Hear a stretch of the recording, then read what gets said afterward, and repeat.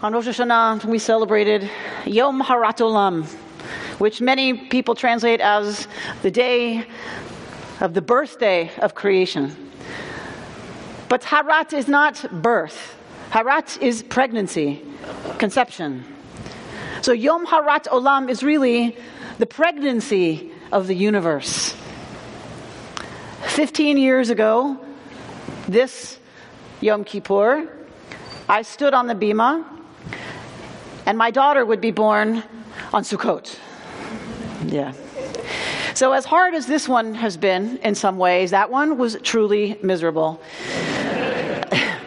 And I remember before that time wondering to myself, on those times where you kind of get mystical and existential, I thought, why would the divine move out of unity into this craziness that we call reality? And I really couldn't get it. And then I was pregnant, and I was like, this unity is bliss, to be really one with another human being. Why would the divine leave that to do the craziness that we see all around us manifested in this world? And then I was 9 months pregnant, and I started to understand. Because as lovely as unity was, it was getting a little tight in there, and there wasn't room in here for two of us really anymore. And I realized that if I was going to have a relationship with this baby, she was going to have to be outside of me. She was going to have to be separate from me. She was going to have to be apart from me in order for me to really love her, in order for me to know her. Her birth, our entire relationship would depend on a rupture, on a break. That's how it is for every single human being that comes into this world. They come into this world rupturing, breaking through another life. Because of my particular situation, I was going to have a very scary and planned C-section. My surgeon was so concerned about the surgery, she asked another surgeon to scrub in. They had 4 units of blood hanging. I wanted to be awake for my daughter's birth. It was the scariest, most terrifying thing I had ever faced, as is anything that's really, really big. Because of, again, the surgery and complications and other issues, it also meant that I would come out seriously, profoundly scarred. And like all big things that are terrifying, we have to dig deep, and we have to surrender, and we have to find the courage to bring something into this world. It is only through pain and a certain kind of breach that anything new comes into this reality that we're given. Yom Harat Olam. We often don't want the breakage that comes with change and with birth and with new growth. So that's Yom Harat Olam. And we get today. We get Yom Kippur, the day that we acknowledge the flaws in our world, the flaws in ourselves. And we acknowledge for 26 hours that everything and everyone in this glorious, amazing world is broken. Creation is not perfect. The human condition is that we are, in our imperfection, in our brokenness, treasured nonetheless. We have places of weakness as human beings that give way, moments when a tragedy shatters our reality, experiences that break us away from a former image of ourselves. Ruptures in relationships happen that leave us adrift. We are fragile and we fail. We fail our own ideals and values.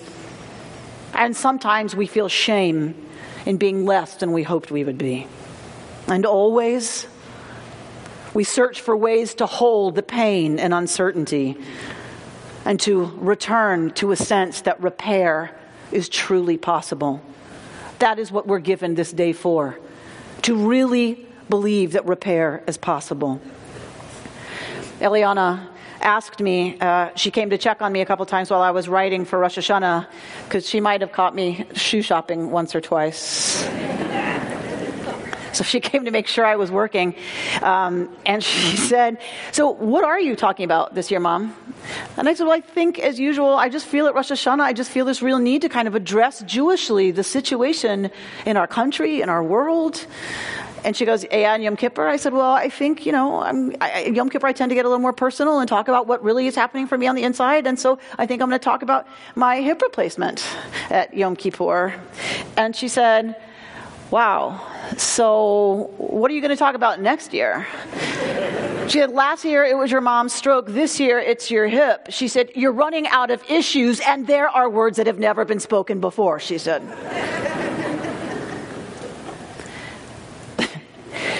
You're running out of issues, and those words have never been said before. But we're not running out of issues because we're human. We aren't running out of obstacles because we're human. So after grappling with all kinds of pain that had nothing to do with the location of my hip, after seeing many, many, many different specialists, finally I was sent by my chiropractor for x-rays, and the person reading them said I needed to see a surgeon. I saw a surgeon, and like all good purebred German shepherds, I was diagnosed with hip dysplasia. That meant I was now bone on the left side, and the only way to fix it was to go in for a total left hip replacement. So all of you who've been so concerned after Rosh Hashanah watching me hold my hip, this is the operative hip. This is the microphone. It's all good. It's all good. So I was devastated. 53 years old and being told essentially I was wearing out. The parts were wearing out. I was terrified.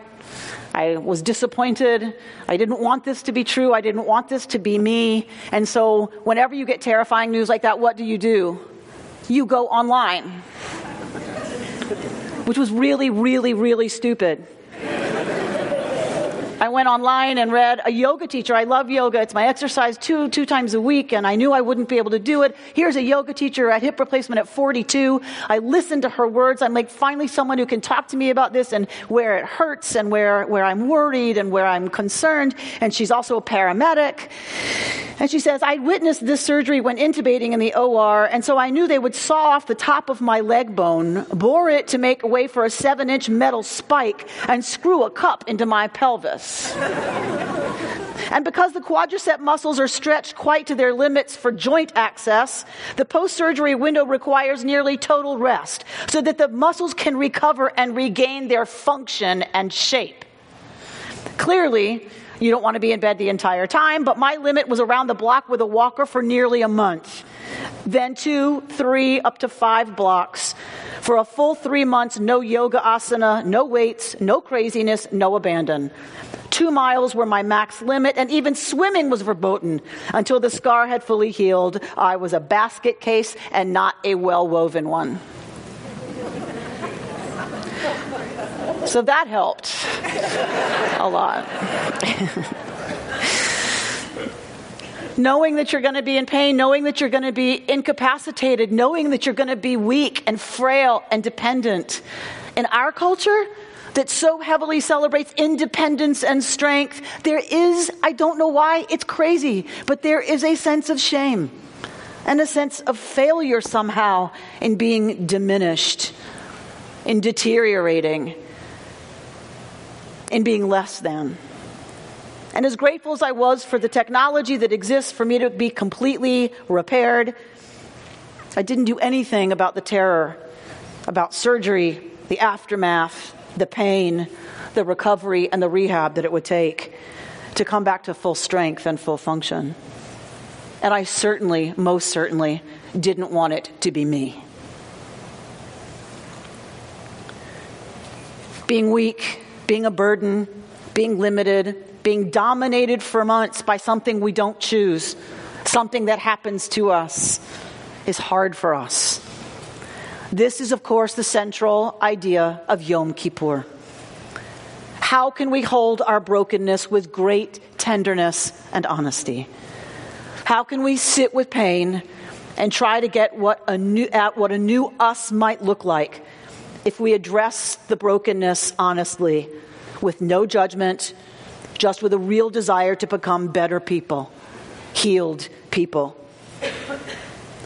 Facing that we're broken and flawed is one of the hardest things we do. And that's why we do it together. That's why the rabbis have us convene. They have us assemble. They have us come together because it's too hard to do on our own. Our communal confessions are supposed to take us to the hardest places for us to face. Unatana Tokef and Baruch Hashanah, the two beautiful pieces we just heard, bring us very close to our awareness that most of the really important things in our lives are beyond our control. And these pieces, this liturgy, this practice of fasting and self-denial are supposed to urge us to change, to become different versions of ourselves. But we cannot effect repairs unless we get at the broken places. I was in exactly this state of terror and all of that good stuff when I saw a TED Talk called The Person You Become. I thought, okay, change, rupture, breakage, it's all really hard, it's really scary. Let me listen to these stories of becoming someone else and what that entails. And the first story was that of Janine Shepherd, who was born an athlete. She was a track and field star. She was a cross-country skier with the highest oxygen of intake of any skier in Australia. She was called Janine the Machine. The Olympics were looming. That was her goal. She wanted to prove that Australia could be the best in winter sports. And her whole identity, she said, was about her body, being an athlete, and training. She was on a training bike ride with teammates in the mountains west of Sydney on an autumn day. They'd been on their bikes for 5.5 hours, and when they got to the hills, her favorite part, because she could pump, and there was that amazing capacity to take in air and translate it into energy. It was about 10 minutes from the end of the ride. She said, I felt the cold air burning in my lungs as I sucked in air. I looked up and saw the sun hitting my face, and then it all went black. Janine had been hit by a speeding utility truck. She broke her back in 6 places, 5 ribs on her left side. She'd broken her arm, her collarbone, bones in her feet. Her whole right side was open and filled with gravel. She had internal injuries and was bleeding so badly that she lost 5 liters of blood. That's what someone her size can hold. She said, by the time the helicopter arrived, my blood pressure was 40/0. My body was how I defined myself and how others saw me. I had always had control over every aspect of my life, and now I was lying paralyzed in an ICU. People telling me I wasn't going to walk again. My life as I knew it was over. I was 24. From Janine's story, I was challenged to think differently about being damaged, dependent, limited, and in pain. What is it to redefine ourselves? To let go of our attachment to how we've seen ourselves, to the assumptions that we've made about ourselves and about other people. Janine's struggle through unimaginable pain and a daunting recovery, after which they still didn't think she'd walk, helped me to begin to ask, instead of how do I get through this, what growth or new me is trying to emerge through this breakage. Thanks to so many of you, thanks to the amazing time and energy of people like Marsha DePaula, who sits here and sings every single service. What you don't know is that she spends a lot of her time, her volunteer time. She also works full-time, has a business. She spends her time making sure that people in our community who have any kind of illness or any kind of situation in their lives from which they're suffering, that they will get taken care of. And she lines up people to do that and coordinates it all. So Marsha and Millie Wexler and Judy, my partner, took care of everything so that there would be food in the house every night for 3 weeks. That couldn't have happened. People showing up, Sue Frank over there, people showing up with food, with flowers, with their favorite wine. That was awesome. with a book to read. That couldn't have happened had I not been limited, dependent, broken, and in pain. We're told by the rabbis, utshuva, utfila, utzdaka, ma'avirin et roa hagezera. We just said it after Rosh Hashanah. But teshuva, tefillah, and tzedakah, and usually you'll read in your prayer book, ma'avirin et roa hagezera, avert the evil decree. But that's not what the Hebrew says. The Hebrew says teshuva, repentance, tefillah, prayer, and tzedakah, acts of righteousness and generosity. Those things, ma'avirin, they cancel out roa hagazera, the evil of the decree, the badness of the decree. The decree's displeasure. It is what it is. But the roa, the evil, the badness of it, that's something else. Recovery and rehab have been hard. Surgery and rehabilitation have been like all difficult experiences when we allow them to inform us. They've been deeply transformative for me. This is the day the rabbis give us, Judaism's day of spiritual rehabilitation.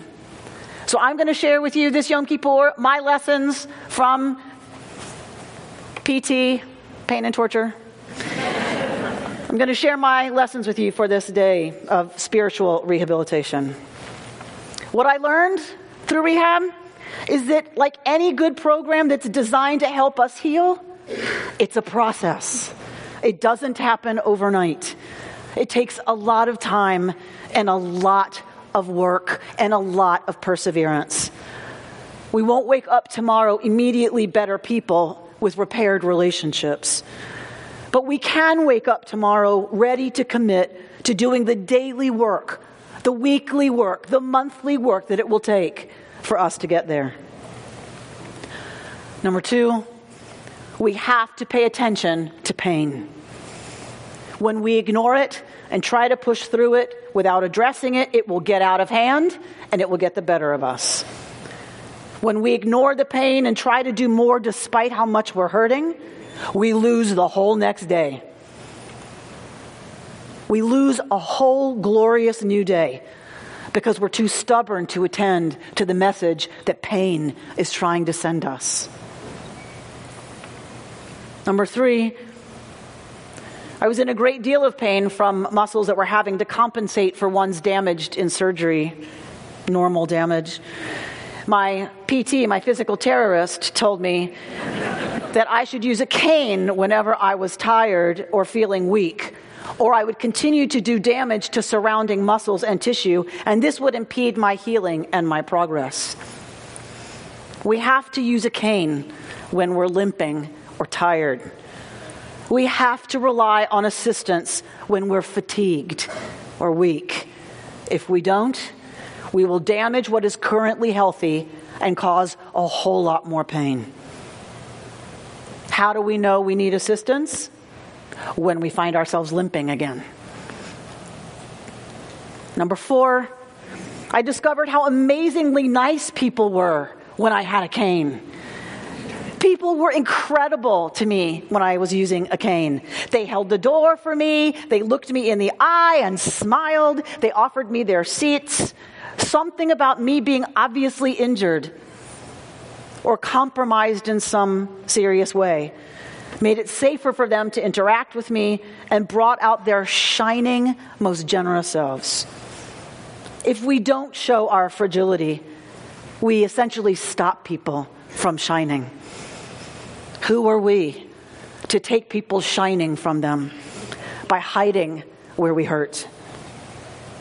We close the opening that our own brokenness creates when we hide and try to cover.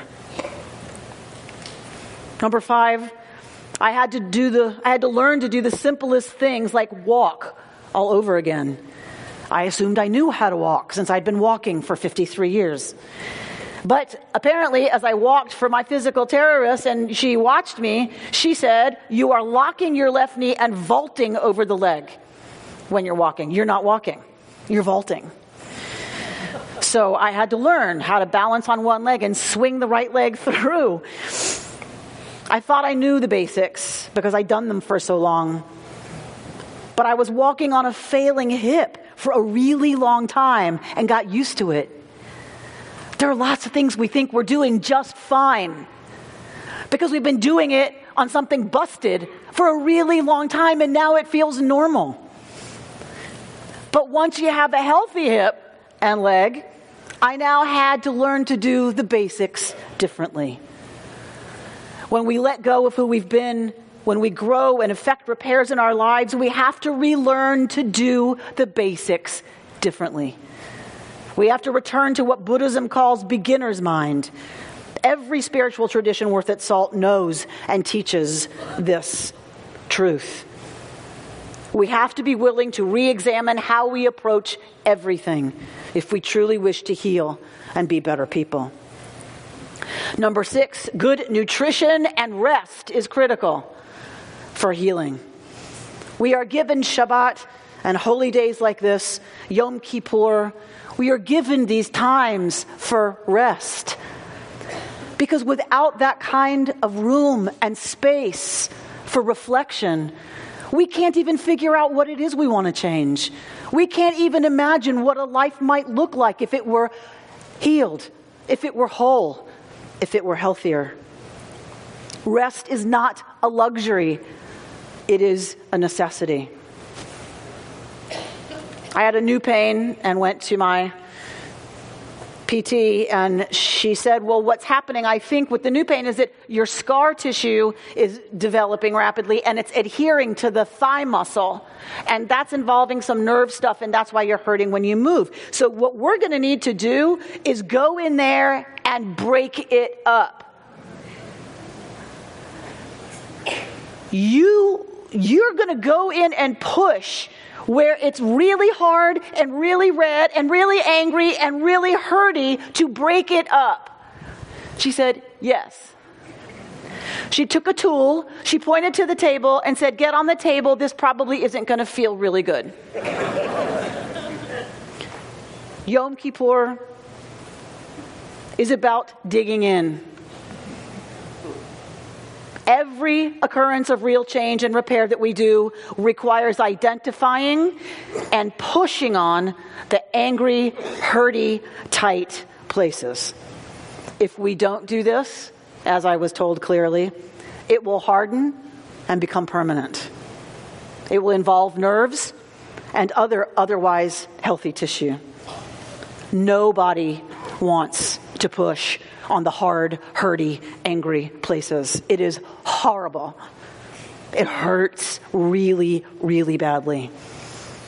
But that's what we're called to do on Yom Kippur. We hurt by fasting. We hurt by thirsting.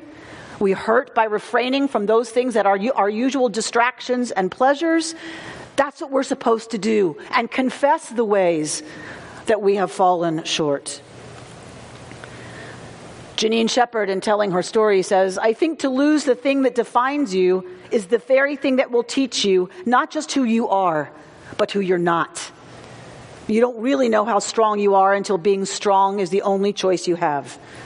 Sitting outside in her wheelchair one day, a plane flew overhead, and she decided, if I can't walk, I'll fly. So she told her mother she was signing up for flight lessons. And she says her mom said, oh, that's right, dear. Great. She signed up for flight lessons in a full body cast. The instructor knew she couldn't work the pedals on the floor. So for her first lesson, he said, I'm going to work the pedals. You just pull up on the steering wheel. So he does the pedals, she pulls up on the steering wheel, and he said, good job, and they lift off, and he says, you see those mountains over there? Just fly towards those. And she realized in that moment that those were the Blue Mountains where she'd been hit by a speeding truck. Janine decided to become a pilot. If she couldn't walk, then she'd fly. She got her pilot's license, then her commercial pilot's license. Then she became an aerobatics flight instructor. Janine then became the first woman director of the Civil Aviation Safety Authority. Getting hit by a truck could have been a story about the end of a brilliant athletic career. Instead, it became the story of a career, and a love of flying. What rupture is necessary for the new reality pushing into our lives to emerge? What will the growth that we really want require of us and those who love us? At one of our staff meetings, Matt Davidson, our executive director, showed us that we have an inspiration. Somebody shares an inspiration each week at our staff meeting.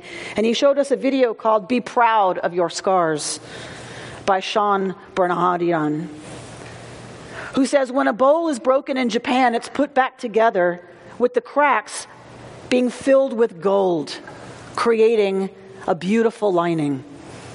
This is to emphasize the beauty of something that once was broken. They believe that when something has suffered damage and has a history, it makes it more beautiful, and the same goes for human beings. Everything that you've been through, that you're going through, doesn't make your life uglier, though it may seem like that when you're going through it. It's up to us to choose to paint our struggles with gold and make it beautiful. You are not broken beyond repair. You can pick yourself up and learn from what's happened and become a better person from it because of the struggle that you've been through. You can wear your scars proudly as a badge of honor, as if to say, look at what I've been through.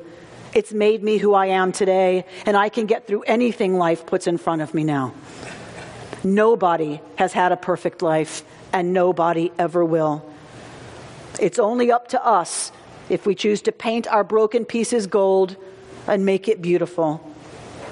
When what you have been through is inspiration for other people, then you don't get stuck. Every next level of your life will demand a new you. And sometimes it takes being broken in order to become that new version of yourself. Janine Shepherd says, the way I connect to the world now is not through my body, it's through my heart. The takeaway for me is that life is about loosening our grip. We suffer when we hold on to things, and we hold on to things because we're unsure. I know it's in the letting go that we experience who we can be, and it is different. And it's still magnificent and incredible and fascinating and curious. It's just a different life. When you let go of who you are, you become who you might be. This Yom Kippur, may we each have the strength to push where it hurts, to paint the edges of the broken pieces gold, to accept help when it's offered, to let others shine by showing that we too are broken and hurt. Let us learn to listen to the pain and let it inform us. May we learn to rest deeply and regularly. Let us return this Yom Kippur to beginner's mind so that we can relearn the basics to become new and better people. Shana Tova.